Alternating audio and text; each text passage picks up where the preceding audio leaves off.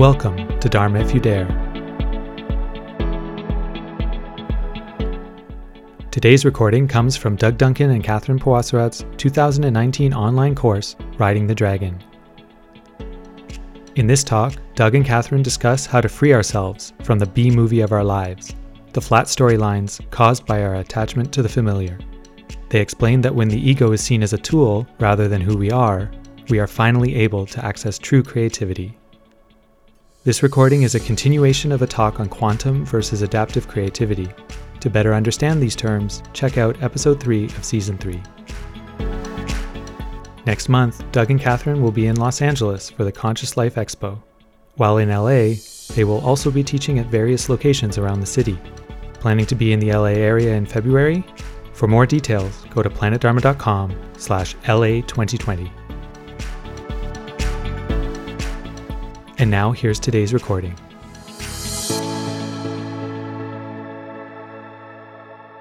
If you want to transcend the suffering in your life, you have to go back to the emptiness. You have to go back to the spaciousness. You will not resolve the suffering in your life by manipulating, controlling, and rearranging the objects. It won't work. We were talking at lunch today, there's the kind of B movie of me, right? There's that not very good movie that we just play again and again and again and again. So we've got to get a new movie, right? Create a new movie. We've got to create the movie is going to be really good and that we want to see. And to do that, we've got to challenge ourselves and go to places we haven't gone before. Another way to put it is the ego. That means you and me and everybody else. We're typecast. Right? We've been typecast into a B movie. And we keep playing the same roles over and over and over and over again. And we wonder why we're bored or we're restless or there's something missing in our life. And it's because the ego does not want to step out of its self-imaging habitual patterns because it's afraid that it's going to fail or not succeed or it's going to hurt or something bad is going to happen. And I think you need to put in your imagination, no, something good is going to happen. So generally speaking, by definition, the ego doesn't like emptiness mind, because when we're in that feeling of spaciousness, the ego is not really present. And the ego is kind of a control freak and likes lots of attention. So the ego is always resisting surrendering into spaciousness. And this is just something that we all need to learn to work with. Now, the ego is a fantastic tool. That's because right. The purpose of the ego is to focus the question. So if your question is just feeding back into the same object loops, you're going to get more or less the same answers coming back to you over and over again. But we maintain that if you ask the question behind the question, then you move into the emptiness. That question takes you into the spaciousness and allows for that intuitive knowledge, allows for that quantum creativity to bring you new data, new information that can reshape and reform a lot of your adaptive creativity and get you out of the suffering, that the struggle of the adaptive creativity getting stuck in its loops. That's right. The eye can take this imaging from the void and then put it to work and create things. It can create physics, it can create science, it can create an apple pie, it can create a new variety of asparagus, it can do anything. And so when we get into this realm, we apply the quantum realization, like for instance, the sun is the center of the solar system, then we can use that and adapt all sorts of things about how the world works, the moon, the tides, gravity, et cetera, et cetera, et cetera. Using Galileo as an example, he knew he was in danger of being excommunicated for claiming that all the planets went around the sun. So I'd say his adaptive creativity was he found very clever ways to keep proposing his theory, but in such ways that he would not necessarily get into trouble. Ultimately unsuccessful, I think, but it was interesting what he went through to do that. I like your example about relationships. So if the quantum creativity in that is realizing that if we're looking for something in another person to make us whole, then it's by its very nature not going to work. Yeah. That's the kind of quantum realization. I say that because we can know that intellectually, but when we really feel it to be true for ourselves, that's quite a different matter. Yeah. What were you going to say? Well, I'm just going to add the fact that the universe is in relationship with everything all the time. So the idea of a special relationship is in the realm of adaptive creativity. In terms of quantum creativity, the understanding is that in a sense there is no relationship because the totality of everything is totally in relationship with itself. Right.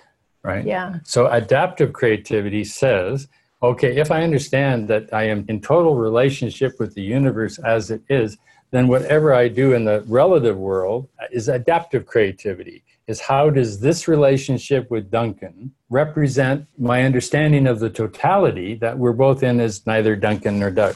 And then adaptive creativity says we can make this relationship work because we're coming from the totality aspect, not from like Duncan's from England and Sensei's from Canada and, you know, whatever the ups and downs of all that is. That's right. So quantum creativity is more from the level of absolute truth. And then adaptive creativity is more the level of relative truth that we live in day to day. Yeah. And this is where the ego comes in. The ego has been built to manage adaptive creativity. It has not been built to realize quantum creativity. You can't realize quantum creativity from the perspective of the ego. Once it's happened at the quantum level, the ego jumps in and puts it to work, makes it function, invents, discovers, alters, adapts. The ego is not built to handle spaciousness, the totality. The ego is built to manage and manipulate and control the objects that arise from there. And it's possible for the ego to do a good job at that. It is. Just want to emphasize that the ego's not the bad guy here. No, the ego is a great tool. It tool. needs to be in its proper function. I guess you could say the ego is a bit like a car. It gets you where you want to go. It gets you from here to there. It's a functional tool. It's not who you are. That's right. Basically, the ego is terrified of anything outside its control, which is why we keep shutting ourselves down into object consciousness, because we're terrified of the spacious emptiness of the absence of the ego. But the thing is nature has built the ego. And since the nature has built the ego, you're not going to lose your ego in meditation, because the nature of the ego has been built to acknowledge the meditation. It's an integral part of the totality. So as soon as you get into a totality experience, a spaciousness experience, the ego is going to jump right in and say, hey, I see that. Let me make a note of that. I want to do something with that. That's right. Just thinking of how they say that, I think Starbucks' whole branding thing is based on the fact that, or they say that people want to know what kind of coffee that they're going to get. And so that's kind of Starbucks' guarantee, is that no matter where you are in the world, you can go to a Starbucks and you know what kind of coffee you're going to get, right? That's really kind of a bummer, right? That you kind of, when you're in Turkey, don't you want Turkish coffee? Or in Greece, you want Greek coffee? Or in Costa Rica, you want Costa Rican coffee? Maybe you can get those things. I can understand that too. Sometimes you just want a cup of coffee and you feel kind of relief, you know. But it's that desire for control. Capitalism is based on this fact about the ego. We will give you complete control. You can have exactly the kind of coffee that you want anywhere in the world. It's a big system. And there's nothing wrong with that. That's the ego's job. That's what it's on about. But unfortunately, if that's your sole reference point, as we said before, you're going to end up in suffering, because one day that Costa Rican coffee isn't going to be there and you're going to have to settle for Colombian and you're going to just be miserable.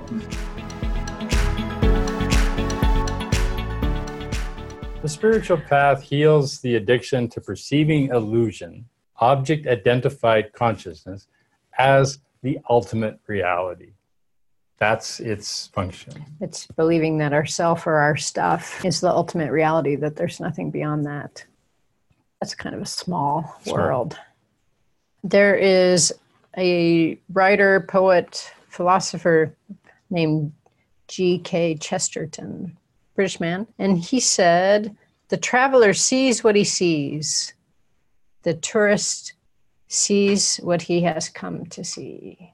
So we need to recognize that our ego structures, that our conditioning, our social patterning, who we think we are when we are being us, is a tourist. We see what we expect to see. We see what we want to see. We don't see necessarily what is. And what you want to do in a spiritual path is become a traveler. You want to see what is rather than seeing what you expect to see.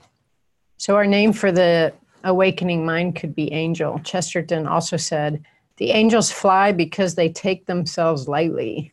Now, one thing the ego doesn't do is it doesn't take itself lightly. I know. Have you ever noticed that? If you look at your ego, you'll probably find that there's all sorts of time during the day and the week where you don't take yourself lightly. It's very at all. serious because it's real. That's right.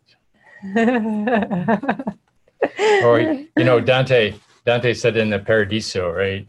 The song of the angels sounds like the laughter of the universe. So that's another big tool you want to be able to laugh. So on cue, 1, 2, 3, ha ha ha ha ha, ha ha ha ha ha ha, ha ha ha ha. No, come on, sing along. Ha ha ha ha ha. So this is healing, laughter, and taking ourselves lightly. So some creativity issues. When we're kids, our egos are still fluid. They're still flexible and they're still undefined. So in that sense, we're much more creative as kids. And we also don't have much responsibility. No, we don't have much social conditioning. We don't have responsibility. Right. So that allows us to be more creative because we're not feeling the weight of responsibility, and we're also not bound by conditioning and self-image because it hasn't been formed so strongly yet. In order to have a self-image is dependent on positioning in relationship to others. So my self-image is like this. It's like not Maureen's self-image. Creativity makes you smarter. So here's a couple of tools. Some of you have heard them before, but if you want to get a little smarter, a little bit wiser, a little bit more creative, 2 ways to go at it is sex and food. Increase the range of your sexual exploration and increase the range of your diet, and you get smarter because you have to learn to adapt to an openness in your being that you normally don't have, because food and sex is where we tend to put it back in the box. And you can be really efficient and do them both. You could do it in the same time. You could have a sexual food orgy. And the reason they work is because they're both heavily socially structured behaviors or events that are highly, highly dependent on our self-image. So by breaking out a bit on that one, you're breaking out of your social conditioning a little, you're breaking out of your self-imaging a little, and this will open the door for more creative potentialities. Remember, the ego is very lazy. Likes to rest on what it's already experienced. That B movie makes for a bad movie. And we say experience rather than know, because the ego is quite happy to know more stuff. Yeah. But all within the range of its own experience that it's already experienced. Yeah. And so that's why we encourage people to do the challenges, to push our envelopes, our comfort zones. Experience something new. Yeah, that gives us the feed that helps our imagination and our creativity. So a few methods to create a creative life. Number one, we've talked about it again and again and again, embrace question. Spend more time questioning than you do answering. This will really foster your creativity. Spend more time asking questions than having answers. So I remember sitting in a class one day with my teacher, Namgyal Rinpoche, fantastic human being, amazing teacher. And he said, so what's your question? And people would say, well, what are the 5 skandhas? Or what is the nature of mind only? Or what are the paramis? Or, what are the 4 noble truths? And he said, oh, you guys all know all that already. And he turned to me, I was sitting where Marty's sitting. He turned to me and said, what's your question? And I said, what is happening?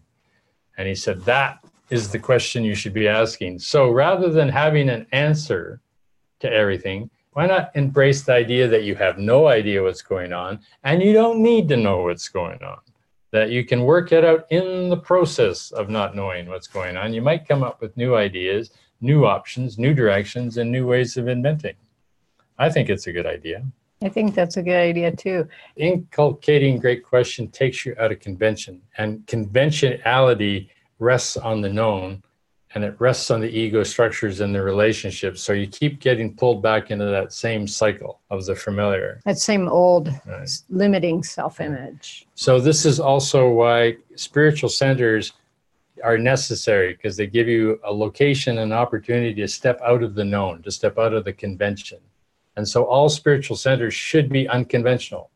All spiritual centers should challenge conventionality, not as a negative or aggression, but as an opening, as a possibility. So when religious communities or spiritual communities get conventional, they've lost their reason for being.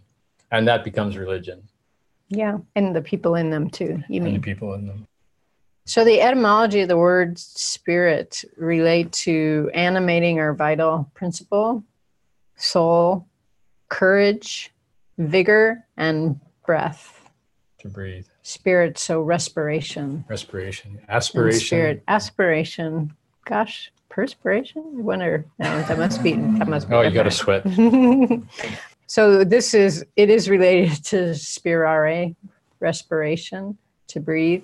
And that's why breathing meditation is such a profound way to connect with our spirit.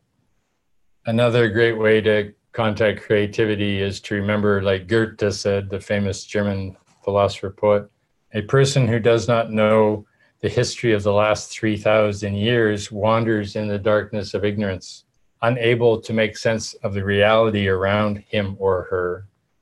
So we would add a codicil to that and say that a person who does not know the nature of spaciousness and the nature of the gap wanders in ignorance, not knowing the nature of reality. So you got that. Be curious. Curiosity is wonderful. Laugh, have humor. Humor is fantastic. Ask impossible questions and have impossible friends. Don't surround you with people who are just like you. No. Have broad exposure to different cultures, different ideas, different ways of thinking, different kinds of people. Meet the shadow. Go have a look at the dark side. Find out what's in there that you're so terrified of. And again, as Goethe said, as soon as you know who you are, and he meant awaken, you know how to live. We hope you enjoyed this episode. Please rate and review Dharma If You Dare on Apple Podcasts to help more people find and benefit from these teachings. And don't forget to subscribe to get episodes and bonus content sent directly to your device. If you find the teachings of Planet Dharma resonate and are wondering how to explore them further, we recommend our free online course called Wake Up: 4 Paths to Spiritual Awakening. This self-study course gives an introduction to the main approaches that Doug and Catherine employ with students to help them find their speediest path to spiritual awakening. You can learn more and register for free by visiting planetdharma.com/wakeup. See you next time, and may all our efforts benefit all beings.